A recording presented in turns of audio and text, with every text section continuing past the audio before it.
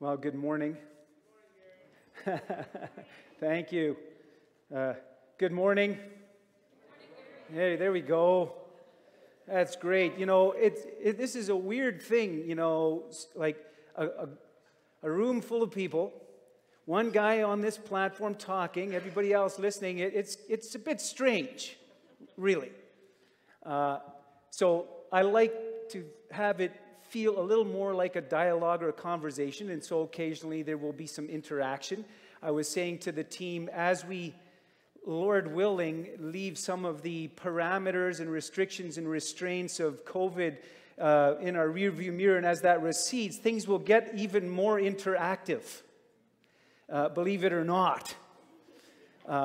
I like to spend time where you are, so I like to wander. I like to bring people up onto the platform. I like to have more conversation. And so now I'm getting the sense that that will be possible. And I know some of you are looking at me like this. All the introverts are thinking, oh no, don't come too close to me. Faith. What really is faith? If you were to write down a couple of sentences, what would you say is your faith? How would you describe your faith? What are some words that come to mind when you think of your faith or our faith? How do you express your faith? Okay, thank you. What else? Love. Anybody else? Hope, strength, obedience. Believe it's true. What? Confidence. Waiting. Okay. Unconditional trust. Okay. Sorry? Life. There's some good ones. And along with understanding, writing down some things that would describe your faith or our faith, the other question is how we express it. How do other people experience our faith? How do they experience it? The question that we are working with this morning is, what is an essential or inherent part of genuine faith? Later on, I will have a time of question and response, Q&R, and it's an opportunity for you to ask questions. And if you're online, live streaming, you can text or email, and you can do that here in the auditorium as well. Text or email to ask@westviewchurch.ca. Text or email. Or you can stand where you are, and we will bring a microphone to you, and you can ask your question. And the reason we do that is because most often when we receive a question, it's a good question, and a lot of people are wondering the same thing, and so it gives us a chance to share in that question and in the response. Sometimes people bring questions when we're in the foyer after the service, and they ask a question like, oh, that's a good question. I really wish you'd asked that in the auditorium, because that would have been great for us to talk about. So that's Q&R. So let's go to the book of James, chapter 2. Yay! I'm glad there's still some children in the auditorium. James chapter 2, verse 14. Listen, before we go, James is pretty direct, and he's very direct here too. And I'm sure this generated conversation with the original hearers, and I'm certain that it'll generate some questions and some conversation for us here this morning as well. Chapter 2, verse 14. What good is it, my brothers and sisters, if you say you have faith, but do not have works? Can faith save you? There is a gross misunderstanding of faith in the congregation that James is writing to. There's a gross misunderstanding of faith. The Greek word is pistis. This misunderstanding of what pistis is. There is some faith that is actually no good. He calls it worthless. He actually says there's a kind of faith that is not one that saves. It's not salvific at all. He continues in verse 15. If a brother or sister is naked and lacks daily food, and one of you says to them, "Go in peace, keep warm, and eat your fill," and yet you do not supply their bodily needs, what is the good of that? So faith by itself, if it has no works, is dead. Faith without works or deeds is dead. When I read this, it reminded me of a very popular phrase today, which is thoughts and prayers. Our thoughts are with you. He is saying specifically that faith without works. Now listen, he gets very specific. He says, faith without concern, taking care of, practical needs of people in our immediate community. All of that. He's saying to the congregation that he's writing to that faith without being concerned for and taking care of practical needs of people in our immediate community at a minimum. Without doing that, faith is nekros. It's death. It's without the life of the gospel. It's the opposite of the life of the gospel. He continues in verse 18. But someone will say, "You have faith and I have works. Show me your faith apart from your works, and I by my works will show you my faith. You believe that God is one." The Shema, that's Deuteronomy 6. You believe that God is one, you do well. Even the demons believe and shudder. Do you want to be shown, you senseless person, that faith apart from works is barren? Thoughts, beliefs are useless apart from deeds and action. That's what James is saying. And he says, I can hear one argument. One argument is that they are separate. One argument is that, some have faith and some have works. And the argument is that you can separate the two.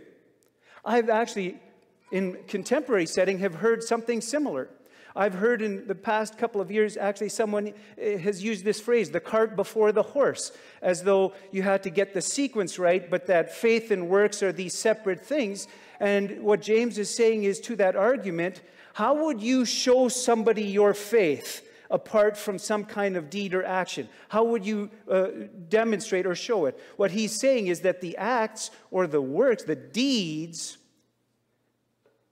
are reveal or demonstrate the reality or the existence of faith. And the deeds demonstrate and reveal the kind of faith that we have. So the deadly problem that James is addressing with his congregation is the shallow or erroneous understanding of faith. And I would say that that problem remains our contemporary reality today as well. That we tend to have not an absence of faith, but a misconstrued understanding of what faith is. And there is a dead faith. The communities and the neighborhoods and even in some places in churches and so on, the areas are littered with the dead corpses of faith. That is what James is describing here. There is, we know, the extremes of faith. I'm going to use, since James is being so direct, I thought for a moment I would be kind of direct as well. I'll use some categories of describing different kinds of faith. There is the right and wronger faith. A faith that is bent entirely on ideas and philosophies and thoughts that is founded on what is right and what is wrong. And that's basically the whoop and holler of the content of that kind of a faith, a right and wronger. It's ideas and thoughts, and if there are deeds or actions, it seems almost antithetical to any kind of content that a right and wronger is actually holding as faith. The deeds don't match. And then there is the other extreme, which is the relativist, revisionist faith, which is that deeds and actions and life shape or determine what one believes. And both of those are dead. They don't have life. They don't have real life. You see, there is a disconnect and a disunity between an understanding of faith and how we live our lives. I'm going to share with you some statistics from Statistics Canada, Stats Canada. I'm prone to go there once in a while. Okay. Now, if you don't like data and graphs and bar charts and so on, just bear with me because I'll do the narrative that accompanies it. But if we have that first slide, this is the Stats Canada. Oh, just back up one slide, please. This is the Stats Canada report is religiosity in Canada and its evolution from 1985 to 2019. Okay, just pause with me for a second. So religiosity in Canada from 1985 to 2019. The first thing you need to know is that in 2019, 68% of people said they affiliated with a religion. 68%. And that is trending, that number is trending lower and lower each year. That's the first number. Now let's go to the first statistic here. Frequency of participation in group religious activities. Notice that number. Not at all, 53%. Once a year, 74%. So between the not at all and the once a year, 75% of all of the people that reported in Statistics Canada, 75% of them were not at all or once a year. Next slide. Frequency and engage in religious or spiritual activities on one's own. Over half, not at all.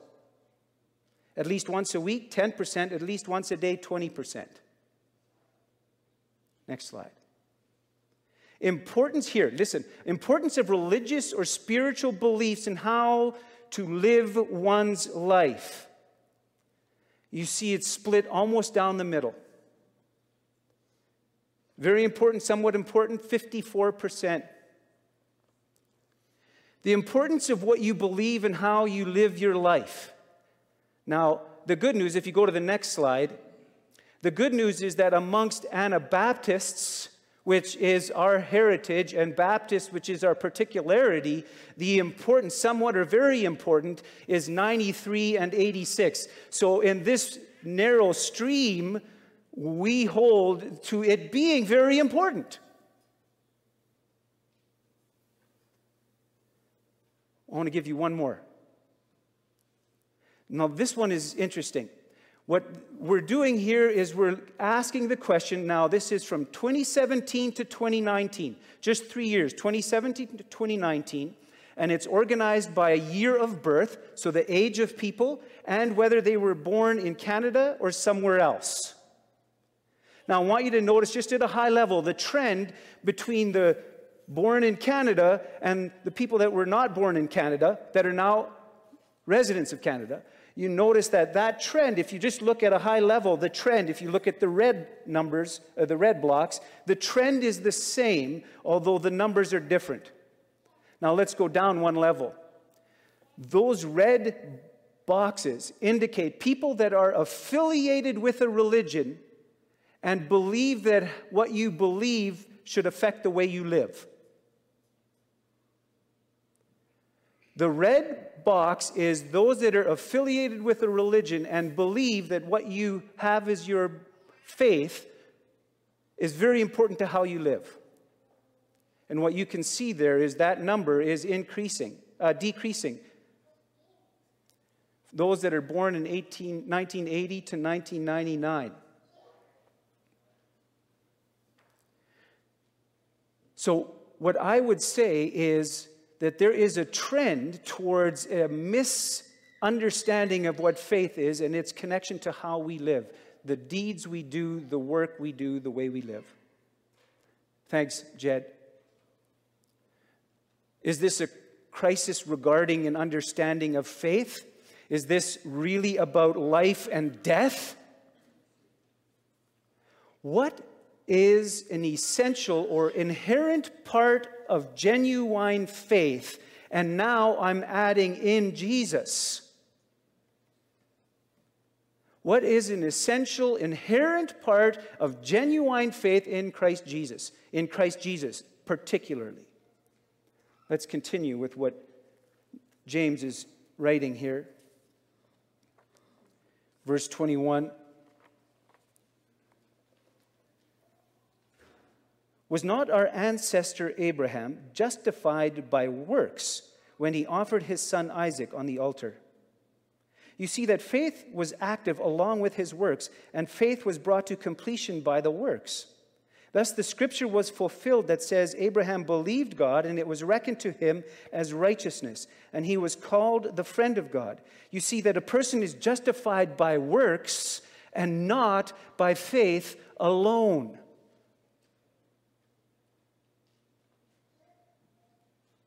Abraham was justified by his deeds, by what he did. Abraham was justified by, the word works is ergon. Ergon. You were wondering maybe what the title of the sermon was all about, ergonomics of faith. The Greek word is ergon. And he was justified by ergon. That is, that Abraham was so convinced that of the character of God. He was convinced that God's character was good, that God was absolutely good. And he was convinced that God was also capable and powerful to preserve life, to restore life, to raise somebody from the dead. He was so absolutely convinced of the goodness of God and the ability for God to reign over life that he was willing to sacrifice and give God his most precious, beloved Son.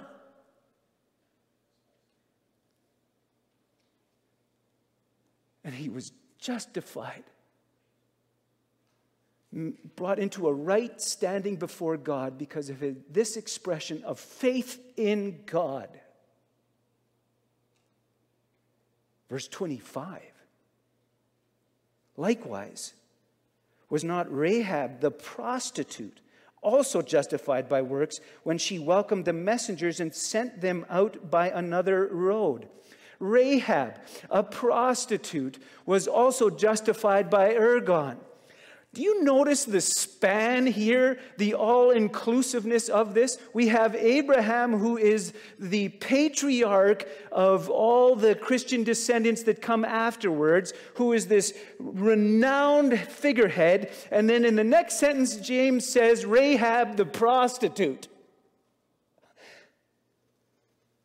It's fantastic. And she too was justified by ergon, because she too was so convinced that God was good, the goodness of God, and that he could preserve life, her life, or restore her life, that she was willing to sacrifice her life, risk her life, in order to defend and protect these two messengers that Joshua had sent to check out the city of Jericho. And there she was justified. Unbelievable. Well, verse 26. For just as the body without the Spirit is dead, so faith without works is also dead. Faith and deeds are distinguishable but inseparable.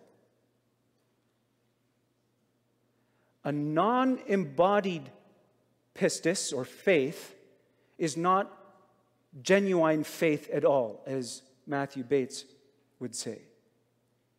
James is saying that the body, as the Spirit gives life to the body,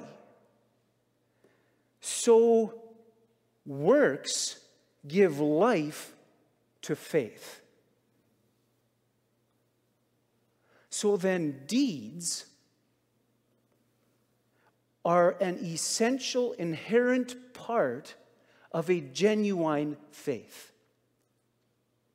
Let me demonstrate, because the biology is a little complicated when he talks about body and spirit, and I couldn't demonstrate that way, but let me illustrate what he is saying here. Well, you recognize this? Anybody? What do you call this? What do you call this? It's a fan. It's a great fan. It's an excellent fan. What makes it a fan? What makes it an excellent fan? Right now, is that an excellent fan? It's a great fan. Isn't it an excellent fan?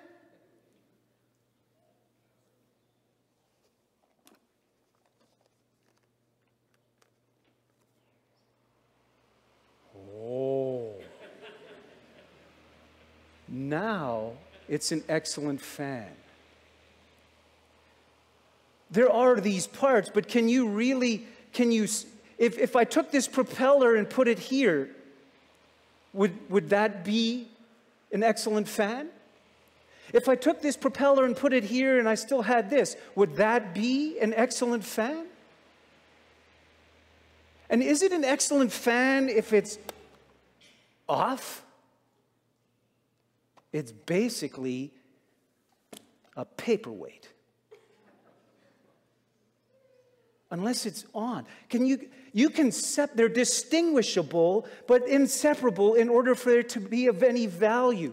And let's not confuse deeds or work with the fruit or the results of the fruit or the benefits of it, because the fruit is the wind, which is different.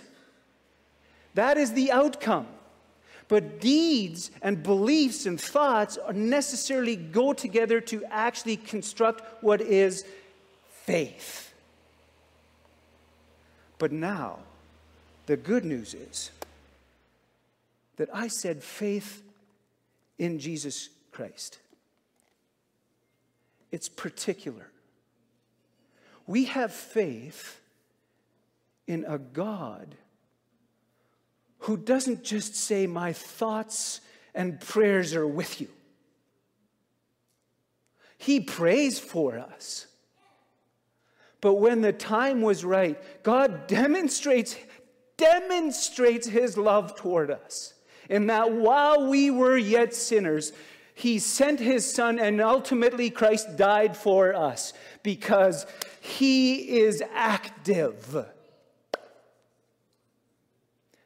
And so we have a particular faith, a particular faith. And that's why I brought this, because there is a difference between these two. People have faith, and the deeds, then they may have them together. And the deeds that we do reflect and demonstrate the faith we have, and the kind of faith we have, and who we have faith in. And if we believe that God is absolutely good, and that he is for good, he is for goodness, he is for good, he is for your goodness, and that he is actually in the world through the power of the Holy Spirit, then our deeds emulate that Jesus. So it's particular. So deeds are an essential inherent part of a genuine faith, and deeds that emulate the ways of Jesus. And you may say, well, how did we get into this problem of these statistics? Where the trend, just in the 3 years pre-COVID, 2017 to 2019, the trend is already moving towards less of a connection between what we believe and how we live, and especially between those 40 years and younger.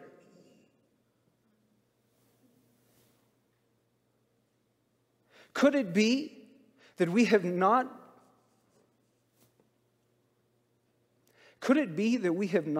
demonstrated this faith? Could it be that our faith has been thoughts and prayers, but not active in deeds that emulate the life of Jesus? Could that be it? Could it be that we have so relativized and revised our theology that we have essentially emptied it of any content?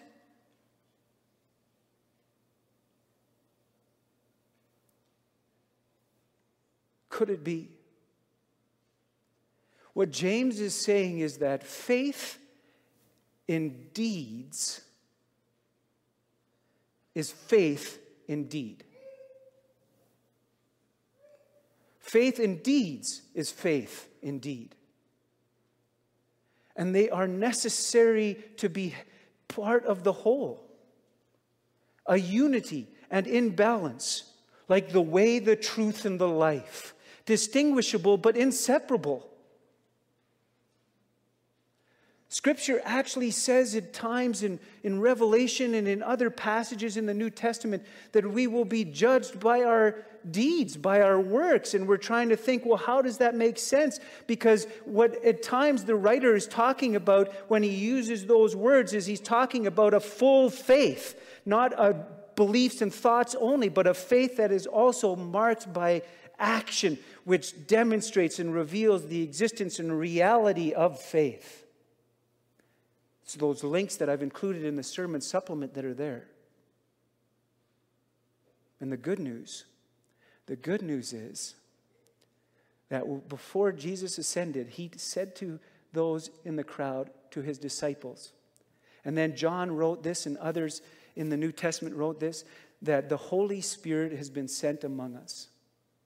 In fact, when you accept and you believe and you commit to following Jesus as Lord of your life, the gospel writer John says that you receive the Holy Spirit. That is the Spirit from God that is good. And the Holy Spirit's will, his will is to guide us and to lead us, to convict us of the truth, and to even give us the courage. The word in Acts is for power is dunamis. It's dynamite. To give us the power and the courage to carry out the deeds that he has planned for us, as Paul writes in Ephesians. The Holy Spirit gives us the ability, when you have that inkling that you should do this thing and you know that you should do it and you're not quite sure, and the Holy Spirit will give you the power of Rahab, the power of Abraham.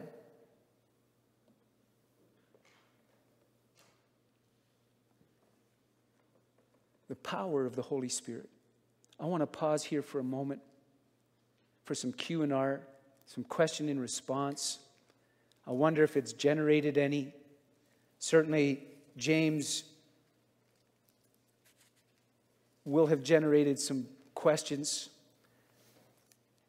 One scholar said it seemed like at times he was picking a fight with the Apostle Paul in Paul's writing, but that's only at a cursory level.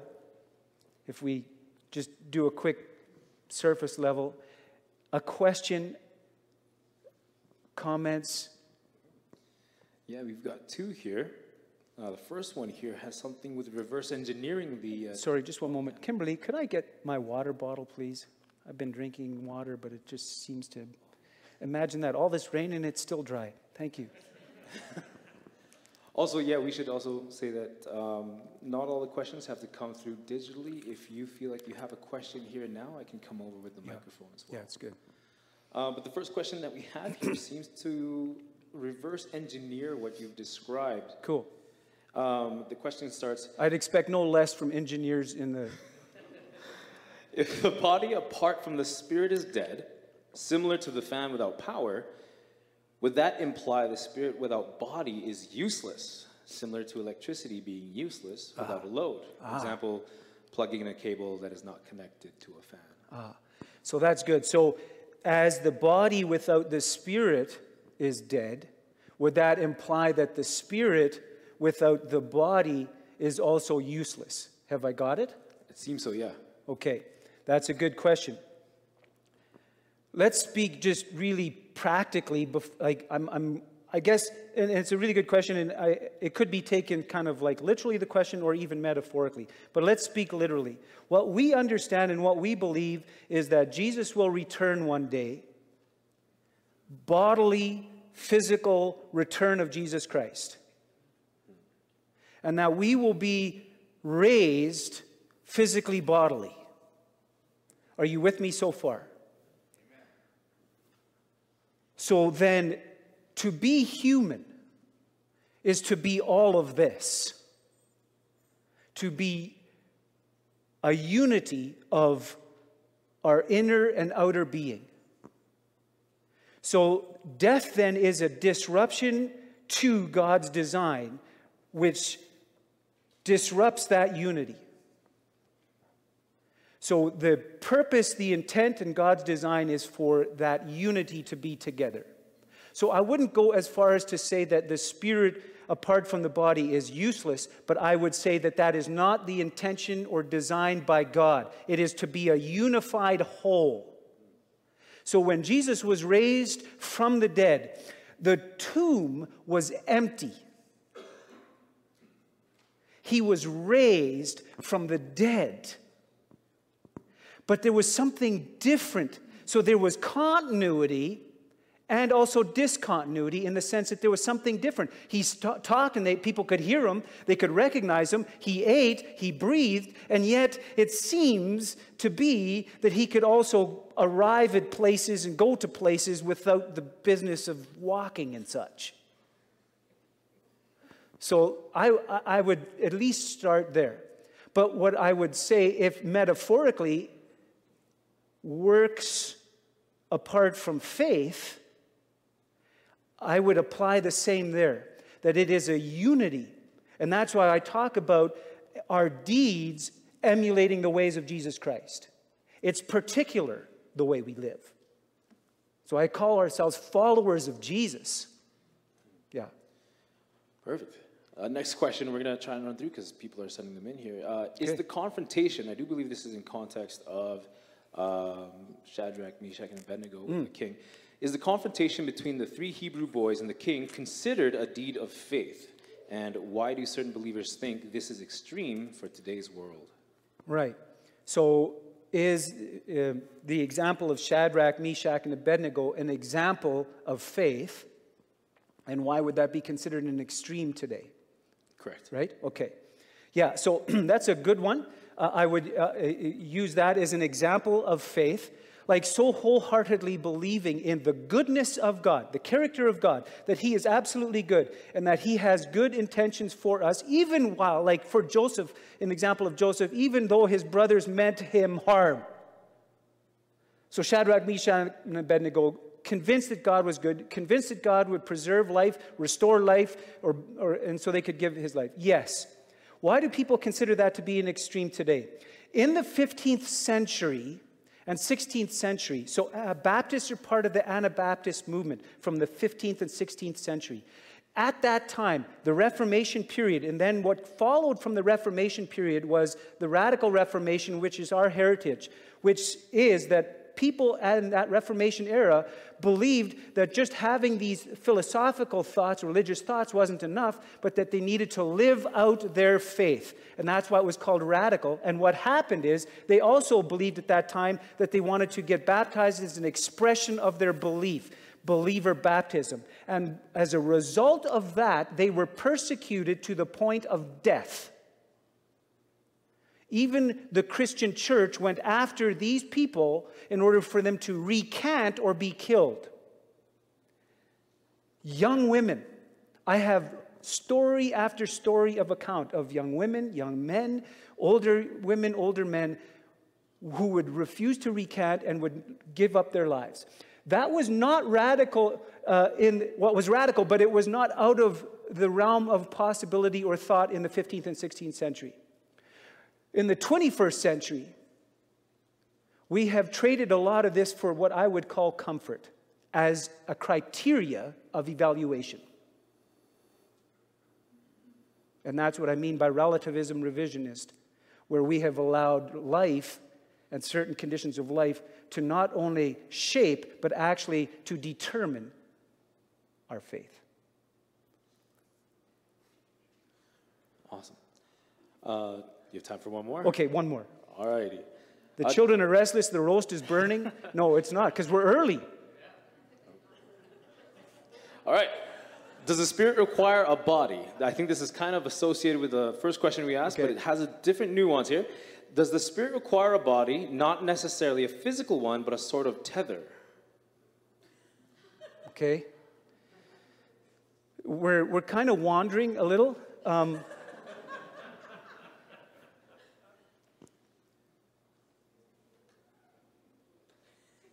So let me give this to you without going too far into neuroscience. But when we are restored, when we are raised from the dead, you will be you. There will be differences, but you will be you. So that necessarily means that there is a restoring of your inner being and what makes you you. So it isn't just a restoration of a physical body, but a restoration of you. And so would you call that a tether? I would need about 20 minutes or so to unpack that. But there is let me just say this, that there is, by God's design, his design is that there is a unity of the human being, and death is a disruption, an enemy to that, as Scripture says, in Hebrews and in other places. And that concept of unity is so vital. The Trinity, distinguishable but inseparable. The Trinity, Father, Son, and Holy Spirit. And that's why Deuteronomy 6:4, the God, the Lord, He is one. There is a unity that is absolutely vital. And that's why we bring it up when we talk about faith, this aspect of works and belief together. So, One more? okay, and then we'll call the music team up. The music team, why don't you come on up already? Should make this announcement as well. You might not have any questions right now. You might be paying attention and just listening to the different responses. But if you have a curiosity that comes up as you meditate and think about what you heard today, feel free to send it in. Pastor Gary loves hearing the questions, and obviously you can tell he's very well read and he likes to apply that. So the last question here is, how are we to act out deeds through faith without living by works, but by the work of the Holy Spirit? Yeah, how are we to, give me that first part? How are we to act out deeds Yes. through faith? Yes, how are we to act out deeds through faith without performing works? Is that right? Correct. Okay, that's great. And with that, thanks, Emmanuel. That's going to be a good segue. So I've included some links in the sermon supplement from the Apostle Paul, who talks about works and the problem of works.